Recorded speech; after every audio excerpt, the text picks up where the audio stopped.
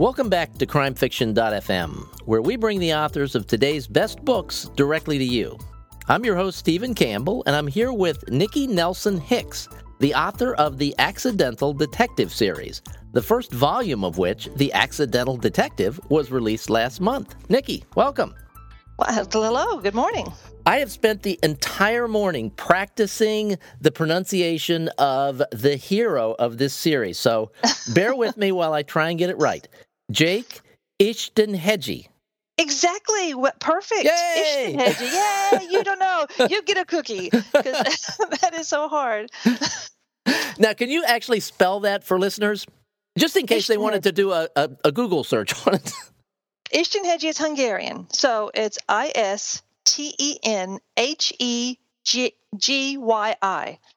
So, pronounced just like you'd think, right? Just like you think. Ishton-Hegyi. Hungarian is a really hard language. I learned maybe 3 sentences when I was living in Budapest, and that was it. That's all I could do. And how long were you there? 18 months. Well, that's good. I don't know that I'd have gotten to 3 in only 18 months. It was, but luckily they're very, very forgiving, and a lot of people speak English.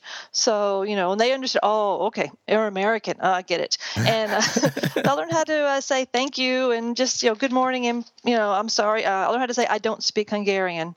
All right. Before we get into the book, I read, as part of my exhaustive research, a story about how you came across this name and finally decided to use it. So can you share that with us? When we lived in Budapest, the road that the school that my kids went to was Ishton-Hegyi út. And my husband and I thought that was the coolest name. We thought, wouldn't that be a great name for a private detective? And our biggest joke for years and years was Jake Ishton-Hegyi, Private Eye. And anyway, it was just put it on the back burner forever. And that was just a joke. And then one day I was at a con, and I got someone came to me, my publisher actually said we're doing a anthology. And he kind of challenged me to do an anthology, to write a story, a pulp noir story using chickens. It's going to be called Poultry Pulp. So I was like, okay, challenge accepted. I'll do this. I was like, yes, I finally found something to use my Jake Ishton-Hegyi. It's silly. I thought this would be fun. I had no idea it would become a series. That's why I wrote the story. It was just a one-shot thing. And so it was after when that anthology did not come to be, that's when I started, okay, well, we're going to have to do things. But yes, Ishton-Hegyi út is actually a street in Budapest. Ishton-Hegyi means God's hill. So I'm sure there's probably much more of a history behind the name, but I don't know. But I've always loved the name. Well, that was cool. I just think it's hysterical that you and your husband were using that name for years as sort of a joke, and now here it is as part of a collection of stories, the first of which, shockingly to me, involves chickens. Yes, it does. Well... So that was the start of Jake, and the idea for this series was this pulp collection of pulp noir involving a chicken. Involving chickens. It was going to be called Poultry Pulp, and the anthology never came to be. It happens in small press. But the publisher came to me and said, hey, I really like this story.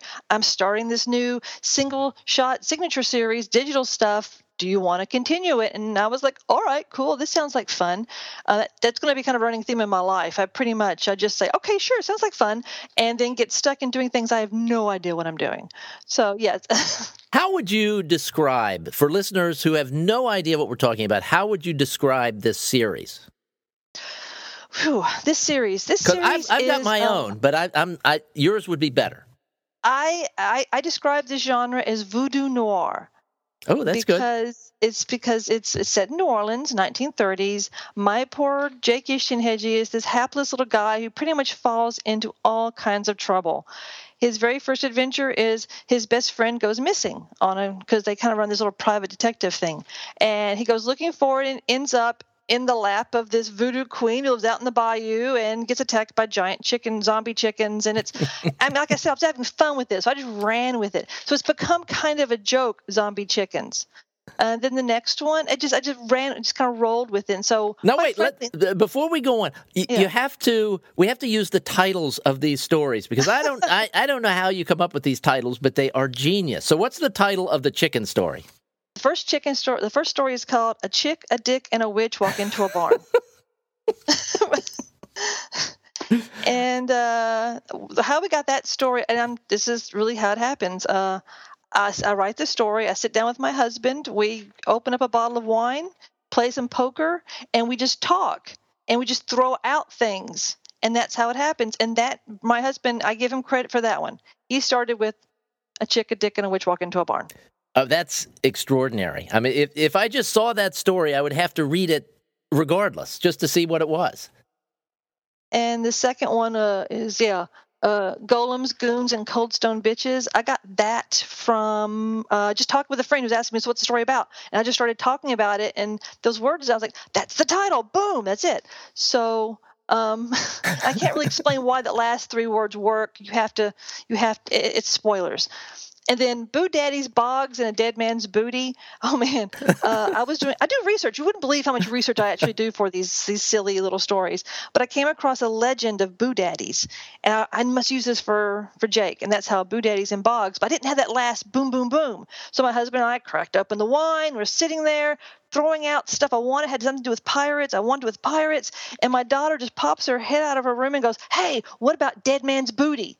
And I was like, that's perfect, because booty has, connotations, and it's hilarious. So that's how. And the fourth one that's coming out will be coming out in February. It's called, right now the working title is Fish-Eyed Men, Fedoras, and Steel-Toed Pumps. Ooh, that is good. That is good. Cool. I can't wait to see the cover for that. Oh, I can't either. The guy who does my covers is brilliant. He is wonderful. What's his name? I don't know. Oh. So it's awful, isn't it? I'm sorry. I have it written down, and I've never met him. I've never met him. Tommy Hancock, the publisher of Pro State Press, he deals with him. I've never actually met him. I'd love to meet him. Okay, but great covers, but I can't wait to see that one because just all the elements are there. All right, So this is a family affair. The titles of the stories are a family affair. And as you're reading through the stories, it was interesting to me that at the end, sort of between the first story and the second story, there are acknowledgments. And it's like, well, you can read this as easy if you want, or you can just go on to the story. But the acknowledgments were interesting. And it was an odd place to put them. So I appreciated that. That was kind of cool. Cool. Okay. I'm flipping through the book going, what is he talking about? Because they came out in a series. So for Golems, Goons, we might. Okay, for John, for Bear Gun, he became, because when I first created Bear Gun, it was just, like I said, just a thing. Mm-hmm. But I decided to base Bear Gun upon our friend John because he was great, and he's one of those people that's so wonderful, and the world doesn't know what they've missed because he's gone now. He died last year. He's one of those guys who just he was wonderful, but never really got the fame he deserved. So I've made him immortal in my Bear Gun stories. You have indeed. All right, so this is one thing that you write, this series. You have also recently published a Sherlock Holmes novel. Right. That's all right. The title for that is The Shrieking Pits. It's Shrieking Pits. So it's shorter than your normal titles, but it's The Astonishing Tales of Sherlock Holmes, The Shrieking Pit. Tell us about that, because it's, you're taking on an iconic character there, and there's multiple generations of people that have been reading Sherlock Holmes for years, decades, and love the character. How nerve-wracking is it to write a Sherlock Holmes story? It is, because the Holmesian crowd are quite rabid. You've got to be very, very careful with Holmes. And this new generation of Holmesian readers are, they're pretty much tainted. I shouldn't say tainted. They're pretty much influenced by Cumberbatch and Downey Jr., who lovely, wonderful. They did great performances, but they're not Holmes. I'm sorry. They're not Holmes. I'm a Jeremy Brett girl. I'll be a Brett girl to the day I die. Jeremy Brett is my Holmes. That's when I write Holmes. I have his pictures all over my walls. That's who I see as Holmes. But anyway, writing a Sherlock Holmes story is daunting because you've got to know all of the stories. You've got to know the very small, little bitty things. I went to a Sherlock Holmes convention once. Really? And I didn't know there were Sherlock Holmes conventions. Oh, yes. That would be fun. Oh yes, it was very interesting because it was you had all the Holmesians. Because I consider there's Holmesians and Sherlockians. Holmesians are people who are more influenced by the Doyle stuff. Sherlockians are the ones influenced by Cumberbatch and Robert Downey Jr. Mm-hmm. So you had the two peoples there. It's fascinating. The academics who came to this. And there was these long panels and people getting in heated discussions about where he went to school and arguing. And I'm sitting there thinking, y'all know he's not real, right? I would not say that because they would kill me. But I love Sherlock Holmes. I do. I love the character. I think it's fascinating. I love the relationship between him and Watson. I think it's wonderful. And it's a reason it's survived because, this story's over hundreds of years old. And Doyle hated Sherlock Holmes. He despised his own creation. He wanted to be remembered for other stuff that he did, which he's not. Mm-hmm. And he would be absolutely aghast if he knew that here we are in 2015 and Sherlock Holmes was having this huge resurgence. But I was very lucky. When I wrote this story, my editor is English. He's English. He's a Holmesian. And he lives near where this takes place. So he helped me because I'm a very modern, very profane, very American person. So there were whole lines of the story he would just block out and go, "What? What is this? What are you doing here?" And he was right. I was just trying to be clever, and I just tossed it out. He helped me. His name is Dave, and I can't pronounce his last name because it's Brzynni. I just call him Dave, English Dave. He's wonderful. He helped me with the Sherlock stuff. He's going to help me with my next Sherlock stuff. He also edited the last Jake story. It was wonderful. He helped me because a lot of I'm having to write things in a Victorian time. That I have to do a lot of research. Thank God for Google. But he helped me a lot too, understanding things are in England. I mean, they have so many other just words and phrases and social constructs that we don't have here. And he was great. If I didn't have him, it would not be the story that it is.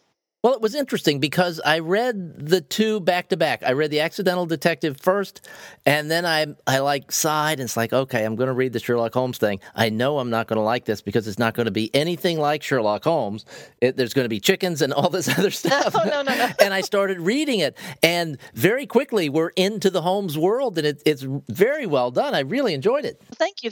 I have two different, I try to get in two different mindsets when I'm writing my Jake stuff as writing the Sherlock stuff. And all the other things I write, you always try to get as a writer in a different mindset for what you're writing. Yeah.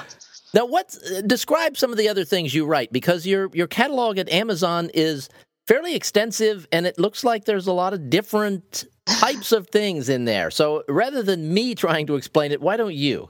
Okay. So hard trying to figure out what I write. A lot of weird things. I like speculative fiction. I like horror.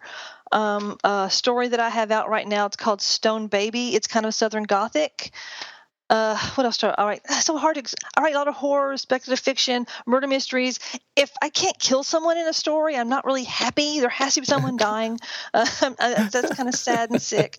But it's true. And it's if you've ever gone to a writer's group with a bunch of murder mystery writers, we get really twisted. We've actually cleared restaurants because we'll discuss decomposition rates and things like that and what's the best way to tie someone up. And people around us are staring at us like, should we be calling the cops? No, we're just doing research, I assure you.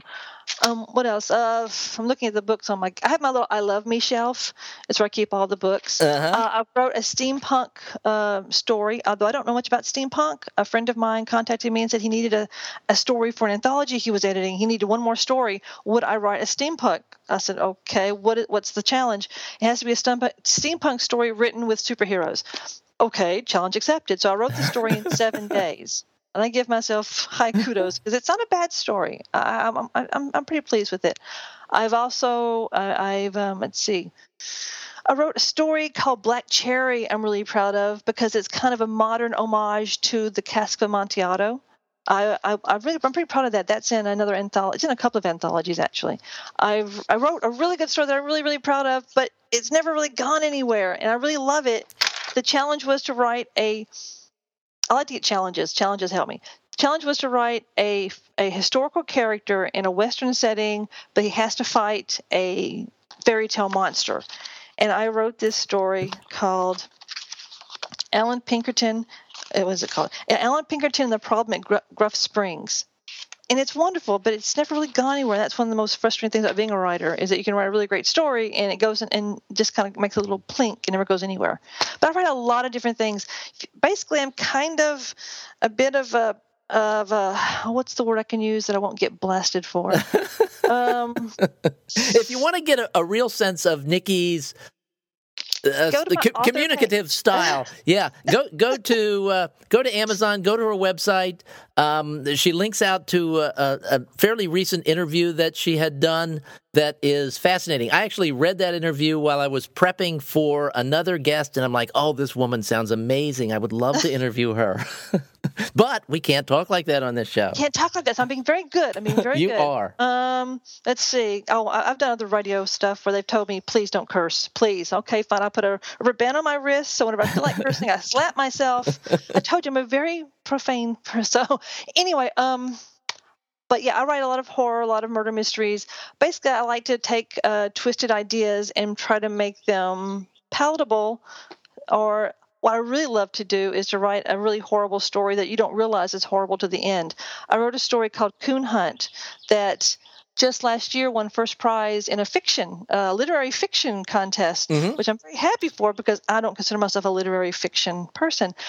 But they had to change it a little bit because it's quite graphic, and it's one of those stories while you're reading it, you don't realize, oh my God, this is horrible until the very end of it, because that's the way I wanted to read. I wanted you to be sucked into this grandfather telling his grandson this story. But the grandson, of course, is thinking that it's really about hunting raccoons, but actually he's talking about lynching a black man in the 1930s.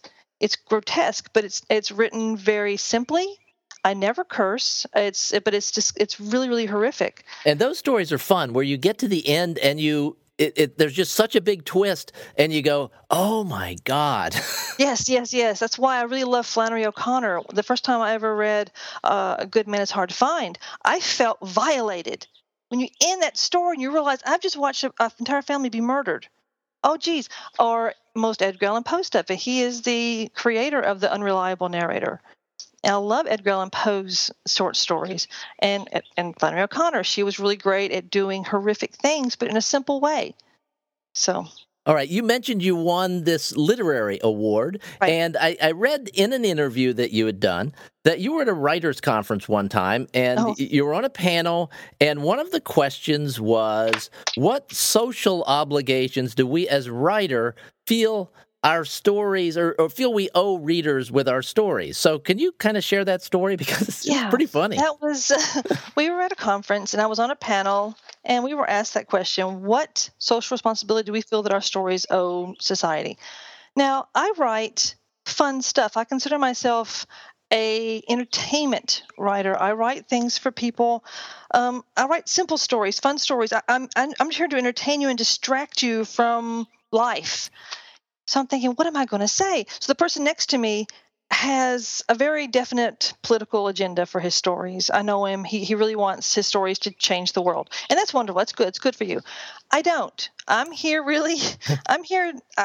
This is my main motto is I'm here to distract you. While you're sitting on the bus or you're in the doctor's waiting room or while you're on the toilet. That's what I'm going for, something for you just to be able to have fun with. So when they came to me, that's when I told them. I said, I'm not here to change the world. I'm not a messiah. I'm an entertainer, and that's what I'm here to have. I'm here to have fun stories, simple stories, and I want at the end of it, I want you to go, that was a good time. One of my favorite compliments I ever received was from a woman who said that she missed her bus stop. She was on the bus going from work. She missed her bus stop because she was so engrossed in Sherlock Holmes. And I was like, that's it. That's what I'm looking for, because, life is hard. And I'm here to make it a little bit softer, a little bit more fun, and just to give people a laugh. But social obligations, oh gosh, that just sounds like, wow, way too much work. Yeah, way too much work. For readers like me, if I'm reading, occasionally I'll read one of the kinds of things that I read, which tend to be crime fiction books, and occasionally there's something in there that's, makes you think a little bit, but mostly I read to be entertained. And I think that most people that read in these genres read to be entertained. And it's the people who do this work and write these stories. It's a noble calling, and we appreciate it. I'm not sure that you need to do anything more than that. Yeah, I'm not Faulkner. I'm not here to do anything like that. I'm here just to entertain. Although I do love, like Terry Pratchett. I'm a big fan of Terry Pratchett. His books I believe literature should work on several different levels. One level is just for entertainment. One level is to teach you something. And one level is to do both, teach you and entertain you. And Pratchett did both. You were being taught things without realizing that you were being taught things. Well, even in your books, you're teaching us things because of the research that you've done. For instance, in Sherlock Holmes and the Shrieking Pits, there are shrieking pits. I happen to have a book full of, I do a lot of research. I read a lot of things. And I found these, supposedly in Norfolk, there are these pits that they believe are haunted and they shriek from the souls of the people that were supposedly killed in pagan rites back during the pagan days. And that's the story of these. You can actually go there. It's kind of a tourist trap now. And I thought, I'm going to use this in my Sherlock Holmes story. I wanted to use that, and I wanted to use the fairy angle because I wanted kind of a little jibe at Conan Doyle because he believed in fairies. He was a spiritualist who believed in fairies. He got pulled in, the Covington fairy thing that happened back in the early 1900s. You'll be shocked to know that I don't know about that. Oh, well, these two little girls took pictures of fairies. And it just ran through. You can just Google it, Covington fairies. Okay. These two little girls took pictures of fairies.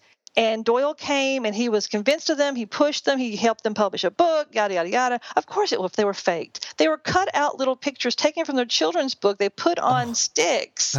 It's obvious. You can see it. But Doyle he was a spiritualist. He also believed Harry Houdini had psychic powers. He used to try to tell Houdini, you have psychic powers, you just don't know it. And Houdini's like, no, I don't. I really, really don't. This is all fake. But Sherlock Holmes would have really been very disappointed with his creator.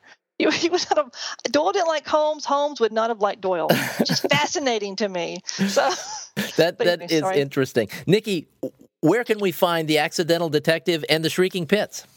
Amazon.com is the best place to find them. You can find them on Barnes & Noble. Okay. And what's the best way for people to keep up with you and your interesting life, your interesting communication methods with your readers and fans? How do we follow your work? I am on Facebook a lot. I love Facebook. I use it as a writing tool and a way to connect. I have a personal page, which you can find me, Nikki Nelson-Hicks. I even have an author page, Nikki Nelson-Hicks author page. I also have a blog, nickcubed. .blogspot.com. I go there quite rarely. And I have a Twitter, NickCube, NickCubed. I try to go there quite a bit. I love Twitter because Twitter makes you have to condense. It's like being witty in a very condensed.